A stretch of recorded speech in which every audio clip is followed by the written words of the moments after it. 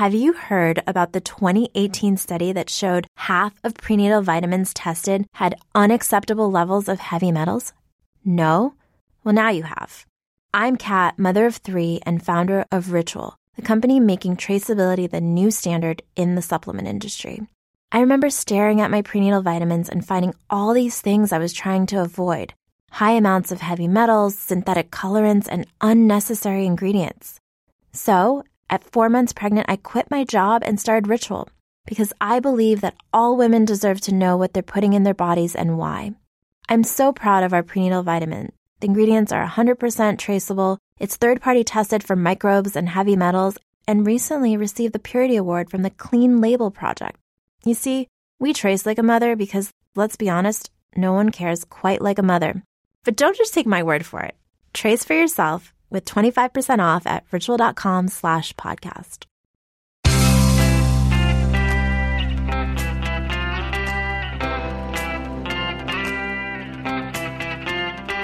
Changing your life one story at a time. This is the Chicken Soup for the Soul podcast with Editor-in-Chief Amy Newmark.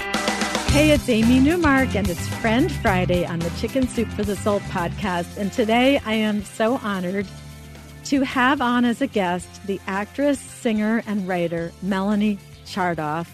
Melanie is a new member of the Chicken Soup for the Soul family because she wrote a story for a new book that we have coming out next week on Tuesday, Chicken Soup for the Soul, My Crazy Family. And it's not really about crazy people. It's about those wacky, lovable family members that we all have. So, Melanie, thank you so much for being part of Chicken Soup for the Soul now and for coming on the podcast today. I'm thrilled, Amy. It's great to be here and amongst these crazy, wonderful families we all love. That's right. Well, Melanie's career began very early in her hometown, New Haven, Connecticut, where she appeared in productions at Yale University and at the wonderful Long Wharf Theater. She backed up the Ronettes and the Crystals as a wholesome go-go girl for Phil Spector. She has appeared in lots of Broadway and off-Broadway shows. You may have heard her on the animated series Rugrats. She's the voice of 2 of the characters. And she's also appeared in many TV shows, and you have seen her on Fridays, The Newhart Show, Married with Children, Seinfeld, Wise Guy, Ally McBeal, Parker Lewis Can't Lose, the animated Jumanji. She also co-hosted What's Not with Fred Willard, and she was on the Dick Clark special, Where Are They Now? You've also seen her on late night talk shows. And besides being an actress, writer, and singer, she is also an environmental inventor. During the last drought in LA, she patented a recycling device called the Grayway Rotating Drain, which directs used filtered shower water to irrigate gardens and to flush toilets. She's also the creator and director of charismatizing improvising seminars, and we're going to talk about those later. And she's also a recent first-time newlywed and stepmom. So she now has brothers-in-law, son-in-law, and 2 terrific kids who are 20-somethings. So Melanie, before we start talking about your story in My Crazy Family, what are you working on right now? I'm just trying to absorb everything you've said that makes me sound so important. Thank you for all that. My goodness, you do your homework. Well, right now I am in a show here in Los Angeles, this very limited run that I helped to write. And it's about the metaphor of crossing the Red Sea, which is a Jewish tale about Moses leading his people out of darkness and into a scary new world. And all the stories, including the one I've written, are about that sort of symbolic leaving behind the familiar and venturing with courage and a sense of humor into the unknown. So we'll be doing that in Southern California and Northern California for the next couple of weeks. Well, I love that because we just did a book called Step Outside Your Comfort Zone, and I'm passionate about that now that I'm 60, about how we have to keep doing new things and making sure we don't fall into a rut of the familiar routine. Yes. And so I love the fact that you're talking about doing scary new things. Yes, it is scary at first until you get comfy there, and then you have to face the next scary new thing. And for me, it was, this is my first book in which I will be actually in print and published with a binding and other gifted writers. So I'm absolutely thrilled. I've been a fan of the books for years. I'm a fan of the book I'm in. I was gifted with a manuscript early to peek through. And there's so many hilarious stories, some not Norman Rockwell-esque, some more eccentric and wacky like my own. But it's a terrific, family to be part of. So thank you. I was just so excited when I saw that you had submitted a story, and then the editors who chose your story didn't even know, oh, we just chose a story by a very well-known actress. It just appeared. I received, I don't know, hundreds of semifinalists to read, and there was your story. How did you learn that we were collecting for this book? I think I'm part of a submission guideline newsletter that comes out with interesting places to take your work, some of which I fit into, some of which I don't. But I felt that I was a good fit for this particular edition because I come from a long line of very eccentric people. Don't we all? And in the story that I wrote, that I was fortunate enough to have included, it's about the lingering passage of my poor father. And it took all the time that he was on his deathbed for us to find a way to forgive and love each other again. So it's a bittersweet story, but there's a lot of humor in it. Well, let's talk about that story, because I thought that it was a great story, and it was all about your father's fortitude, and then it was about forgiveness, which is such an important topic and such a great way to free yourself from any kind of resentments and move forward. Your father had a secret, something that you didn't learn until he was actually on his deathbed. Yeah, I was informed by the hospice workers that my father had had a bout of rheumatic fever in the Air Force when he was only 18 or 19, which permanently damaged his heart. And I had always, and my family, immediate family, had always blamed his temper for his heart ailments and his lack of contentment with his life and with us. It turned out it was just a defect in his heart, and we were all kind of victims of his ventricles. And it wasn't his fault or my fault for infuriating him. So it was quite a moment, quite a transition for me to learn that he kept a secret to protect us. He could have gone at any time, but he hung in until he was 73 out of stubbornness and love and an appetite for food, which was his family heritage. He was brought up in a delicatessen in New Haven, and food was wealth, and weight was also a sign of wealth. So eating till you were sick was a good thing for his family. I guess that it was a great way to say, yes, we were refugees at one point, but now we've made it and we have plenty of food, and it was a way to reject the pain of the past. Yes, absolutely. His family, of course, suffered, and of course, the birth of my sister and me was a great celebration. There was no need to build a basket made from reeds and set it out on a river. There was no fear in the immediate America that they lived in, and it was quite a triumphant time that I was born into. Yeah, I think I've never really thought about that, about the relief from knowing that you're bringing children into a world where they're not going to be potential victims, but bringing them into a world where you know they're going to be safe. Yes, and I hope we can continue to keep our immediate world safe. And if we can't, I'm glad we have Chicken Soup for the Soul to lighten up the moods. Yes, people are telling us that Chicken Soup for the Soul has been very helpful to them in these recent times. And I know you've been enjoying reading some of the stories in this book. You wrote me an email and you told me that you've been reading a story every night, and it's just a really nice thing to do before you go to sleep. Yeah, it's kind of like Scheherazade and 1001 Arabian Nights. I read one of these stories a night, and it definitely gets me in a sedated mood for a peaceful sleep. I turn off the news, I turn off CNN, I throw the newspapers away from my bed, and I have chicken soup at the top of the pile. So I know that you mentioned a story that I just burst out laughing when I originally read it. And so I immediately chose it to go in the book. And that's that story called That Crazy Squirrel Lady. Yeah, apparently there was a family that had a baby squirrel that adopted them, ran up the sleeve of one of their children, and just seemed to, align itself with this family. And they didn't have the heart to put it out. Every time they tried to release it into the wild, it asserted that it was thoroughly domesticated. And the mom of the household apparently liked to climb up her arm and nest on her hair, on her crown of her head.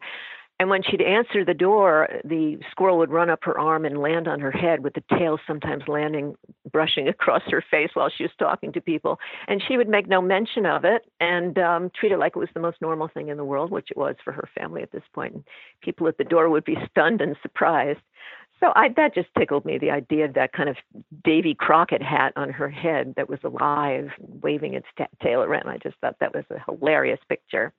I did too. It was so funny. The writer was Heather Roden, and she said that she had gotten this new, I guess it was a minivan delivered to her. And then she called up the dealer and she said, "You delivered it to me, but you didn't give me the key. I have no key to turn it on." And so they came back.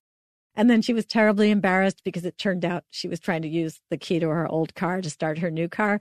But the whole time she was talking to the guy from the dealership, and he's standing there in her door looking at her. There's this squirrel on top of her head, and she's not even paying any attention to it. And he's just flabbergasted. I thought it was hysterical. Yeah, he didn't ask and she didn't explain. There's another wonderful story, again, a comical story about a man marrying a family he knew's wife after the passage of his best friend, her husband, years later, and how he had to infiltrate and wean his way into their hearts as their new stepdad, and how it slowly came about. That was really touching and humorous. And as a new stepmom myself, who's been pretty much widely accepted because I played the mother on the Rugrats, luckily. It's been a really wonderful lesson, reading some of these stories about step-parents finding their way into the hearts of families and even into the original wives and the Aboriginal kids. Yeah, there's that one called My Two Grandmas that's right after your story where, yes. This woman, she was getting a divorce, and her two grandmas who she was dealing with separately all of a sudden came together because one had been the first wife of her grandfather, and then one many years later had become the second wife. The first wife resented the second wife, even though they had been years apart. There was no illicit carrying on. It was just a completely innocent new marriage. But she continued to compete and resent, and it took years for the second wife, the second grandma, to tame the first. Yeah, and then they decided that they would come together to support their shared granddaughter and help her through her own divorce because they had both been divorced. And I thought that was such a sweet story. And forgiveness is a really big topic for Chicken Soup for the Soul, and something that I hadn't really understood the importance of until I started reading tens of thousands of stories from people like you who are talking about forgiveness and how they were able to move forward in their lives after experiencing it. Yeah, my dad was a tough one. He had a sharp tongue, very funny guy. I mean, black comic, even to the end. But he was a tough nut to crack. And we both reached really deeply in those last weeks. And I'm so relieved that we did have those very tender moments together of love, despite being mad at each other for 30 years, that we loved each other very much. Yeah, you said in your story that at the very end, you said, "I love you, Daddy." And he whispered back, "I always loved you, kid. Even when you were mad at me, I always loved you." And that must have been such a big deal for him to say to you. Yeah, it was a big deal for both of us. I think we were both pink-eyed and holding each other's hands really tightly. It was great. And then, of course, I was able to write a much more loving eulogy for his funeral, which is about how his particular section of the cemetery was crowded with other family members who had all had cholesterol issues, and it was such a crowded area with chart-offs that you had to take a number and wait in line to get in, which is like what they had to do at my dad's deli. That's right. That's right. That's great. That must have been one of those funerals where people were laughing despite themselves. Yes, it was. Well, I love the fact that you talked about forgiveness, because what I always say is that a lack of forgiveness is like wearing a heavy cloak. And when you try to get through life wearing that heavy cloak that has, lack of forgiveness sewn onto it, you can't move forward. And if you can forgive, you can just shrug your shoulders and that cloak will drop behind you. How did your life change when you had this new version of your father to remember? Did that change your life going forward? Yes, I preferred to remember the loving daddy, and the daddy I deified when I was a child. He was a god to me when I was a little girl. It wasn't until I developed an opinion, later on in my tweens and teen years that we began to come to disagreements so often. But the father of my childhood and the father of those last days was a pretty wonderful guy, really fun, really great cook, a doting dad, and he was very, very proud of me. So those are the things I chose to remember. So another thing we talk about a lot, it's another theme we see constantly and this is really a different topic, but I know it's an area where you have a great expertise, is people who have learned to not be so shy. And a lot of people write about how shyness was really holding them back in their lives, and then they somehow found a way to not be shy, and it dramatically opened up their lives. And I know that you have a program, right, to help people become less shy? I do. I have two different programs. One is called School for the Shy, and I work with introverts, some people who are acculturated by their Asian or Latina cultures to be introverted or quiet or muted. And I do exercises, usually improvisational exercises and acting exercises to help people feel more playful in engagement and less at risk, less judged. And I've had a lot of success. I also coach people one-on-one on Skype, working with people, politicians, journalists who have to make public appearances. And I'm working with a very introverted young man right now who's graduating from a prominent business school and needs to enter the financial world for interviews in the coming months and is terrified by those sorts of engagements. And we have found an intervention so that he can make eye contact with people with complete courage. So I have different unique techniques that I use with every person. I don't have a cookie cutter approach, but I find that improvisation in my classes and in my coaching online, which we do every day, even in this conversation, Amy, we're improvising all the time. It's a skill set that really helps people create a persona for themselves. They can go out and deal with the public, if only temporarily. They can always retract that persona and go back to their introspective selves. But this is a temporary persona, and with my acting, singing, and dancing background, I can give people physical and mental exercises to make that change for themselves. It sounds like a book that you should write, to help people step by step get over being shy. I've been told that. There are a lot of people who are writing books about it. I think Amy Cuddy has written a book about power poses. She's been debunked by a lot of people, but I myself find that if I deploy her technique of raising your arms in the air over your head or putting your hands on your hips like Superman or Wonder Woman, there is an adrenaline flow that picks up a bit and gives you more courage and energy in the moment. And getting acclimated to that before you have an engagement, a high-stakes engagement, can be really, really helpful. So I recommend her TED Talks and her books. And thank you for that. I will someday write a book about this, about all my adventures with the shy. All right, so let me ask you, this is a question, since you're in the public eye so much. That Wonder Woman pose, which you definitely see actresses and other celebrities taking, I thought that they put their hands on their hips because that way their arms would look thinner. So are they doing the Wonder Woman pose for that or to make themselves stronger? We weren't thinking about vanity, but, that is very possible, Amy. Good for you. Yes, when you have your arms pressed to your sides, which is something a lot of introverted, shy, brainiac, screen-addicted people do, you make your arms look fatter. It's true. So vanity is a great incentive. I've started trying to be like the end person in a line of people and put my hand on my hip, and it's really just to make my arm look thinner. That's a good idea. But you can also put your hands, up in the air like a Broadway singer, and that really gives you a lot of energy. Or do a ballet pose. The different port-de-bras can also give your body energy. Putting your feet up on your own desk gives you kind of an extroverted energy. So all these postures are recommended. You could do them in the bathroom, in the inner sanctum of the ladies' room stall or the men's room stall before you have to go into an important meeting. But I have lots of other tricks that I promote to help the shyer folks come out of themselves, if only temporarily.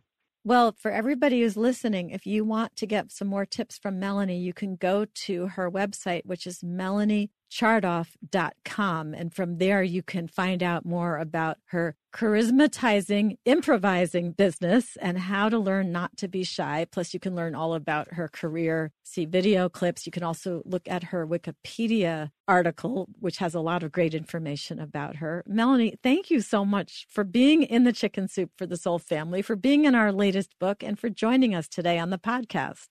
Oh, it was a pleasure, Amy. Great to talk to you. And for everybody who's listening, you can go to our website, chickensoup.com. You can click on the podcast button, and you can see Chicken Soup for the Soul, My Crazy Family, featured there. Come back Monday for our next episode, which is going to be about people overcoming their shyness. I decided we would talk about that next in honor of Melanie's appearance on the podcast today.